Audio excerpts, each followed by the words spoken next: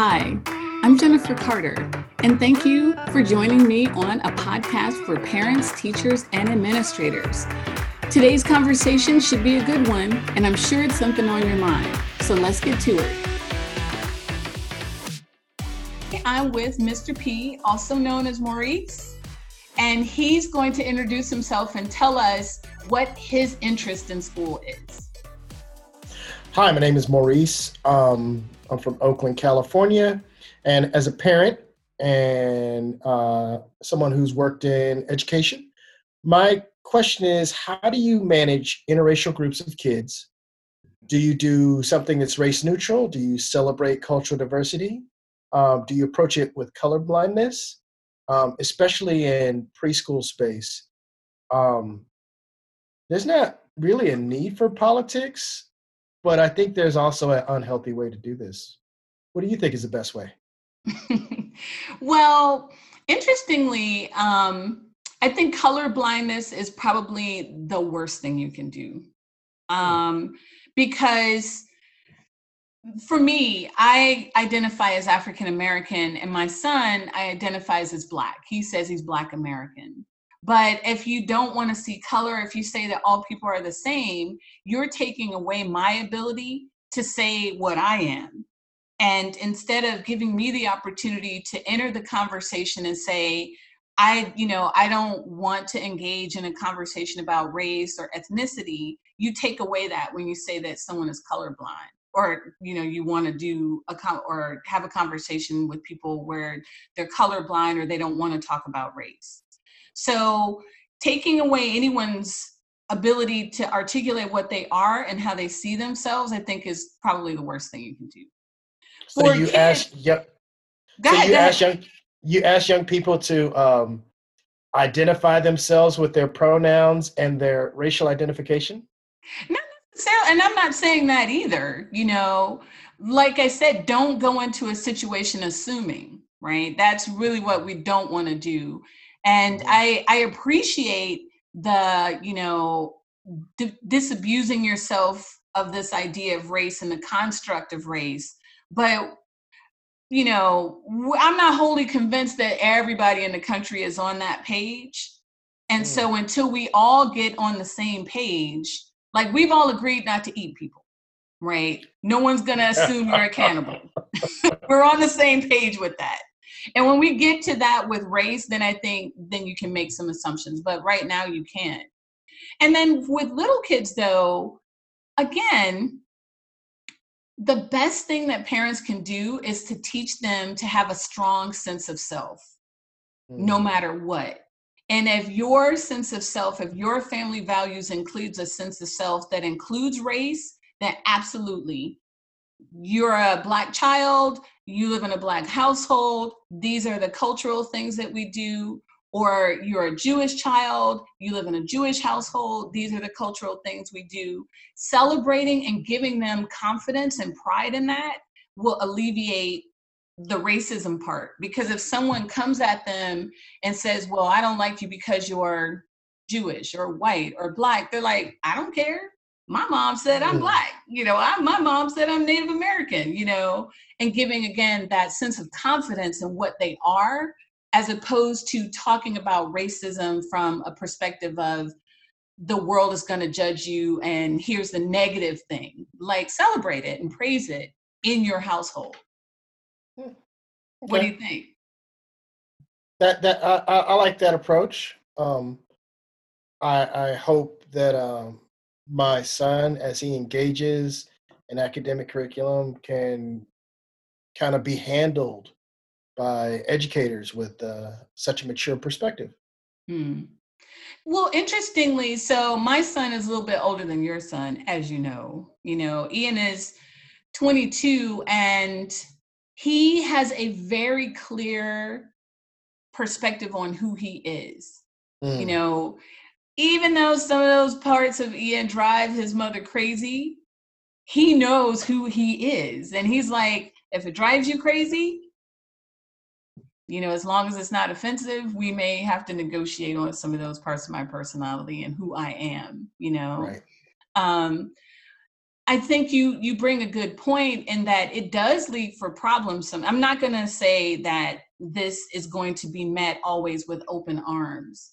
You know, whenever someone approaches me as an adult and I find myself, I don't know if you find this, but I find myself engaged in conversations about race a lot more now as an adult and in this time than I have done previously. And people will say, I don't want to offend you. I don't see race, I don't see color. And I'm always correcting people like, no, you have to see me. When you're talking about children in a school setting, your child is not necessarily going to be like, no, Miss Smith, you have to see me. I am a black child. He's not necessarily going to know that. But maybe helping him develop that language when people say race doesn't matter, it is perfectly legitimate for him to know to say it matters to me. It's important to me and my family. And that's not necessarily like big adult words, but if you have a teacher that's not going to then acknowledge that it's important to him, then that's a whole different problem, right? But if I, as a teacher, know that his race is important to him, then what else do I have to do but make it important to me too? It's interesting. It brings up a huge bag of worms. Because what does it mean to say your race is important to you? I can understand culture being important to you. I can understand heritage being important to you. I don't necessarily think it's healthy when white people walk around saying, but I'm white and that means this. I also don't know if it's healthy when young people walk around saying, I'm black and that means this. What are your thoughts on that? I mean, again, I always take things back to what happens in the house, like we have, for us, Ian has an understanding of what it means to be black because he's not gonna get smart with a policeman, right? Okay. That's one of the things, whether we like it or not, whether we agree with it or not, being black in our house means that when you're in a situation with law enforcement, whether you're right or wrong, whether it's good or bad, you just stay chill because you don't know how it's going to turn out. Got it. And that is directly connected to the fact that he's a black child or a black man in America. At the same time, like if he's in the school cafeteria and they give him a roll and he's like, black people don't eat that. That's not really like we're not having those kind of conversations. Right.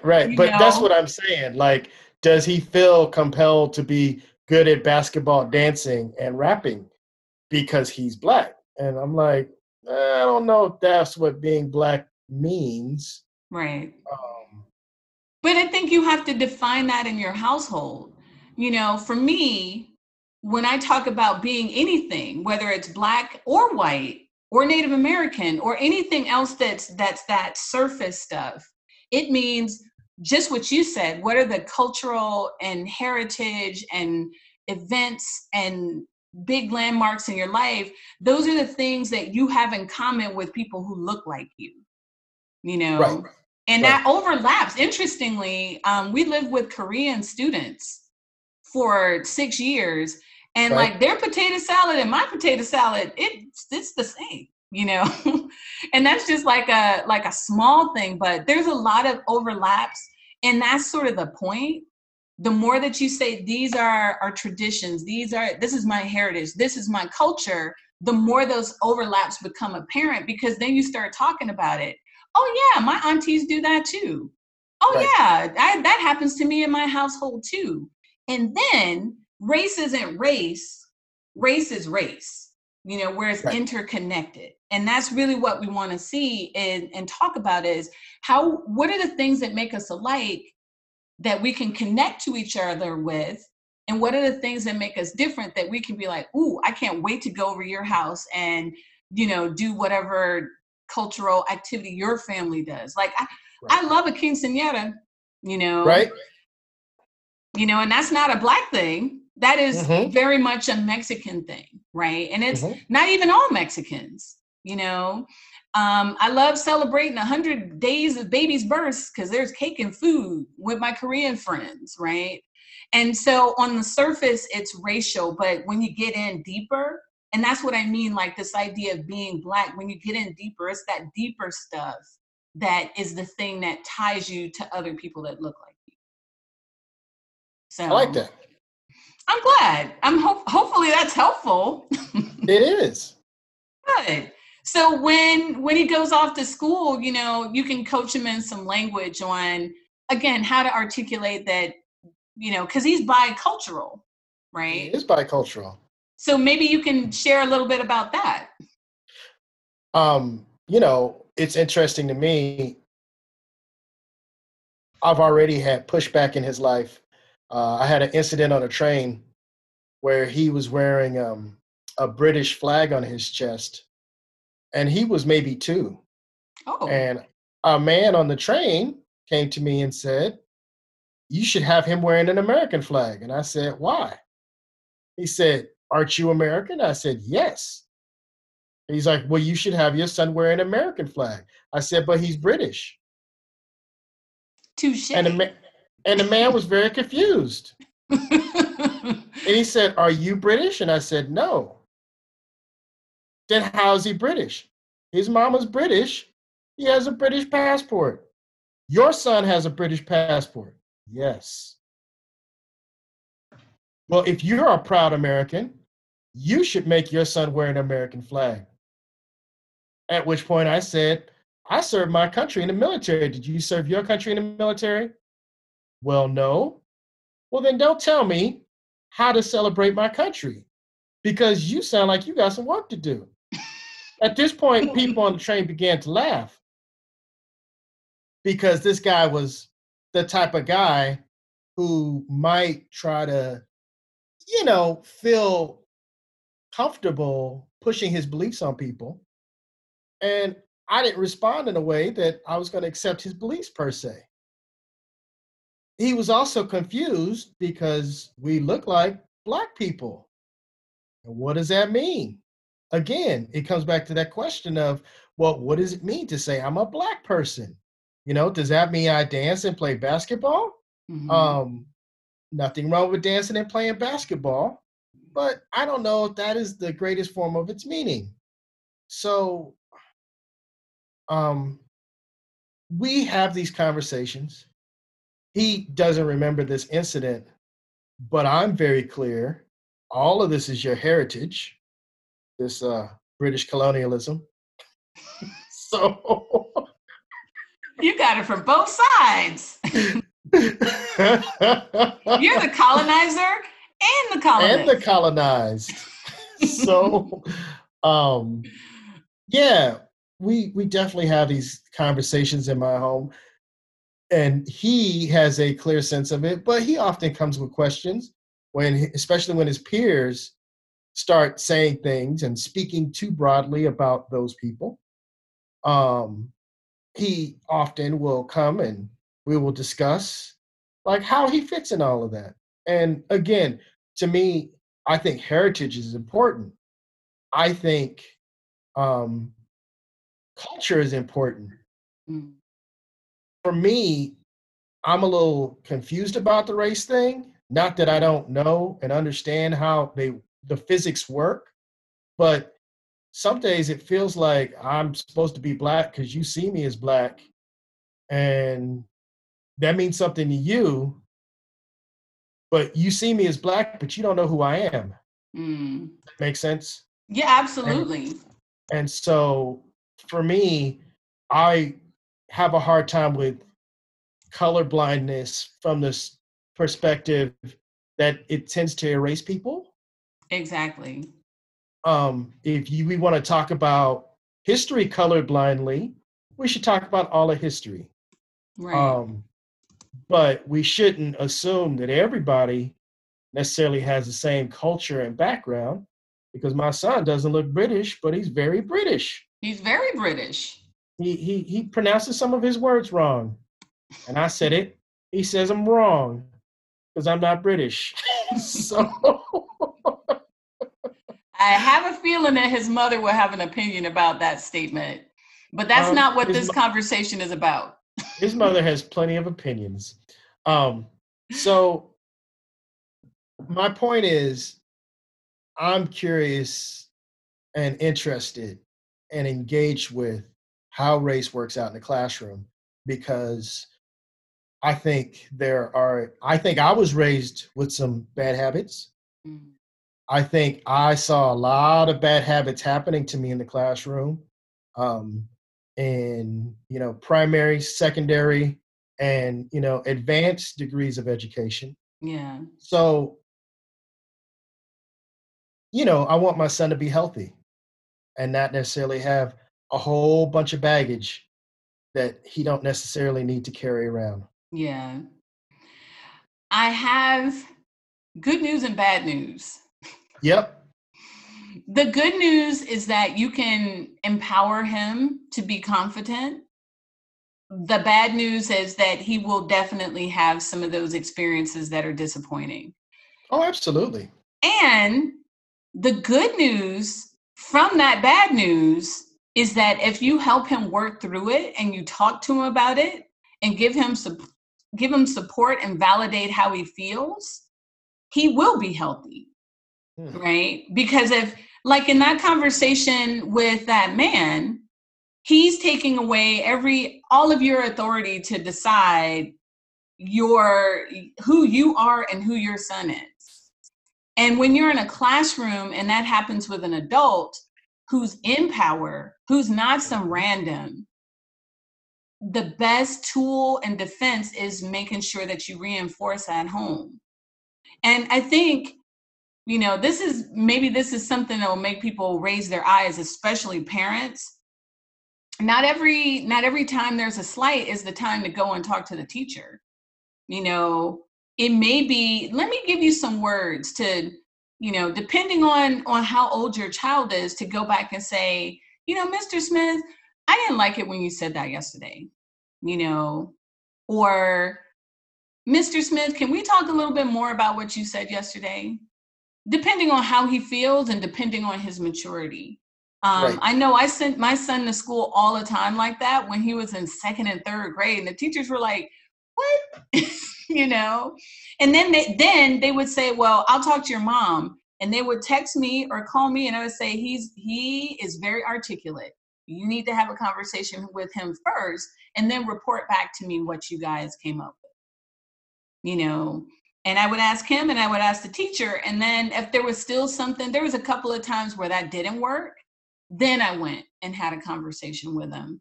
But it's just like anything. Like the more you use a tool, the better at it you get.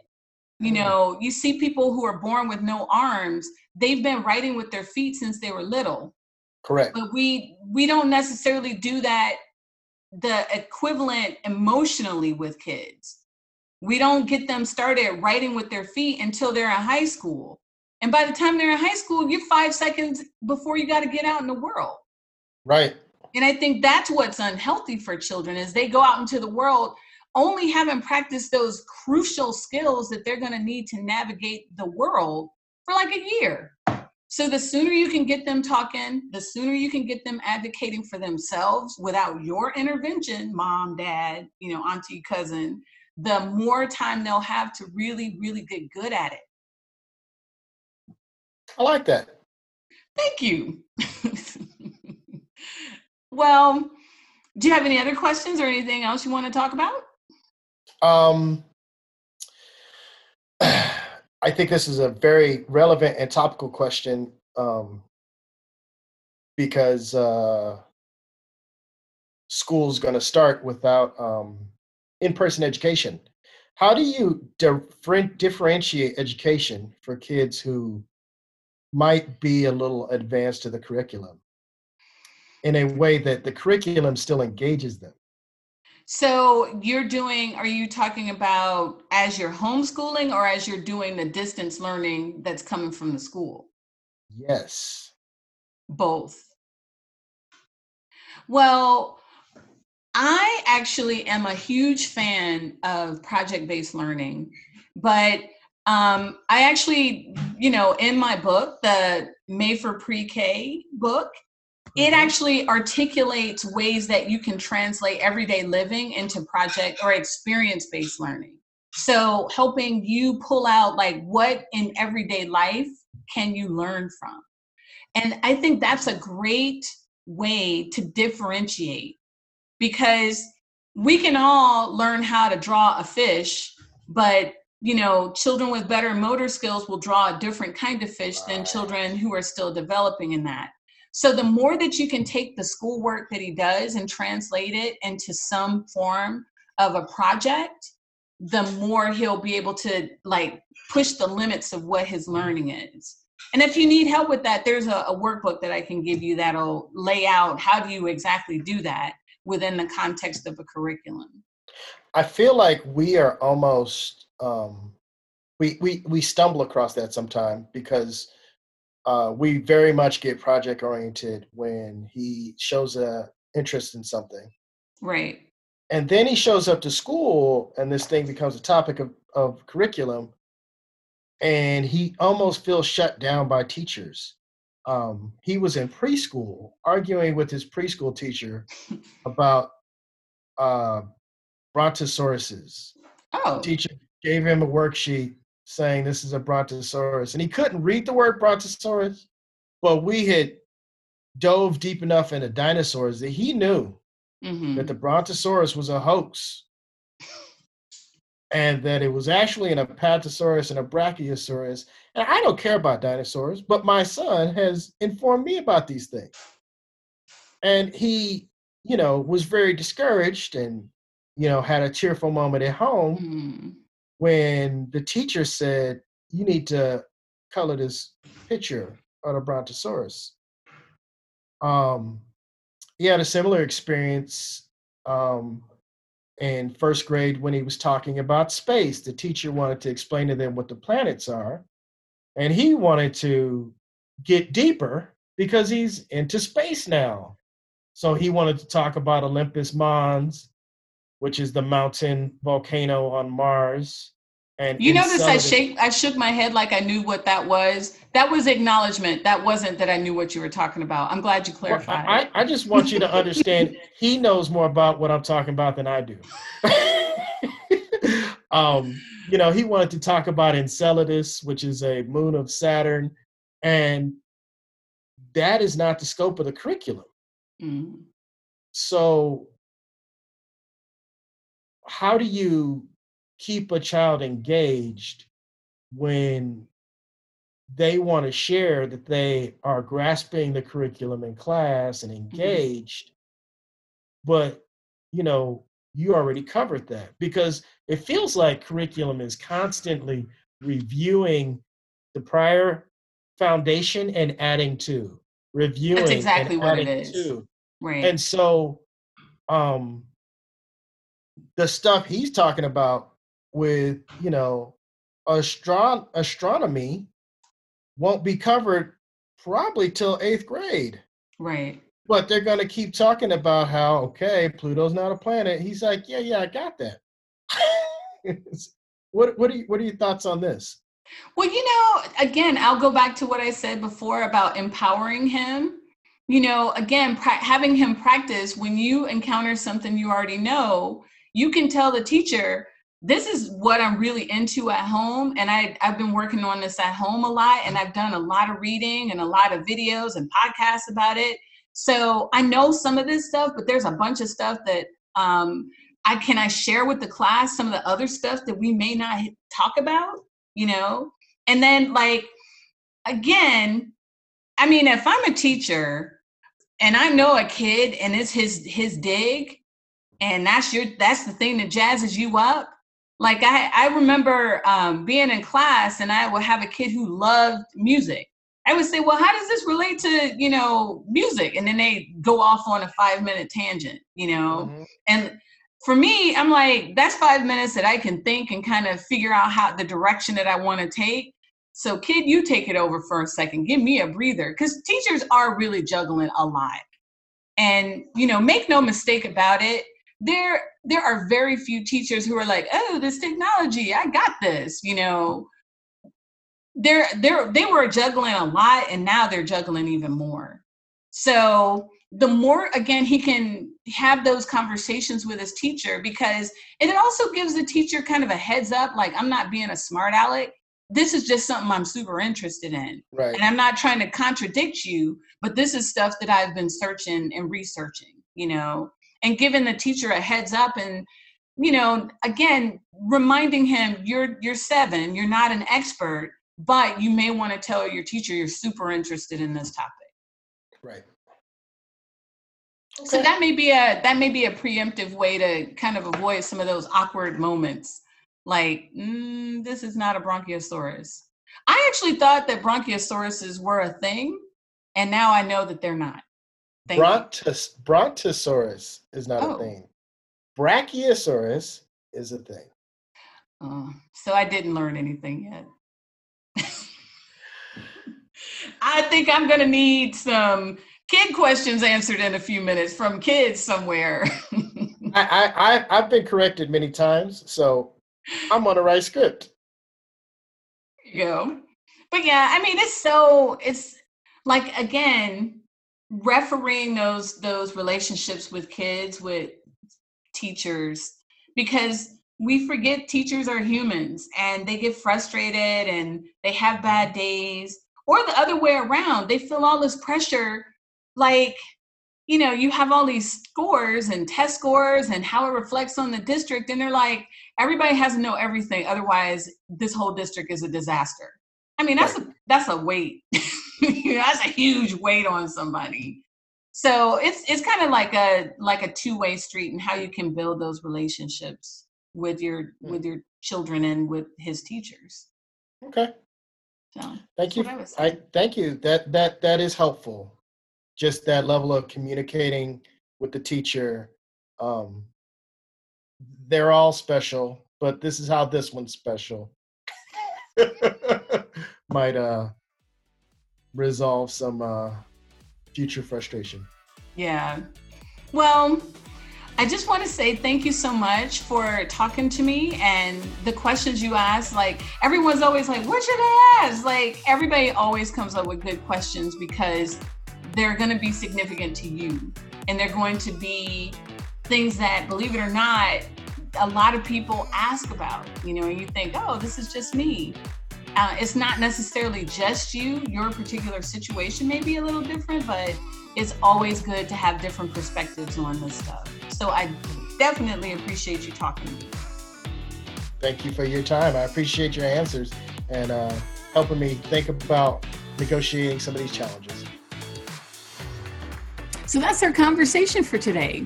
I hope you found some information that was interesting, or a perspective that you hadn't thought of. If you like what you heard, or even if you have some feedback, put a comment in our comment section. Be sure to like our page and make sure that you subscribe so that you can hear when the next video comes out.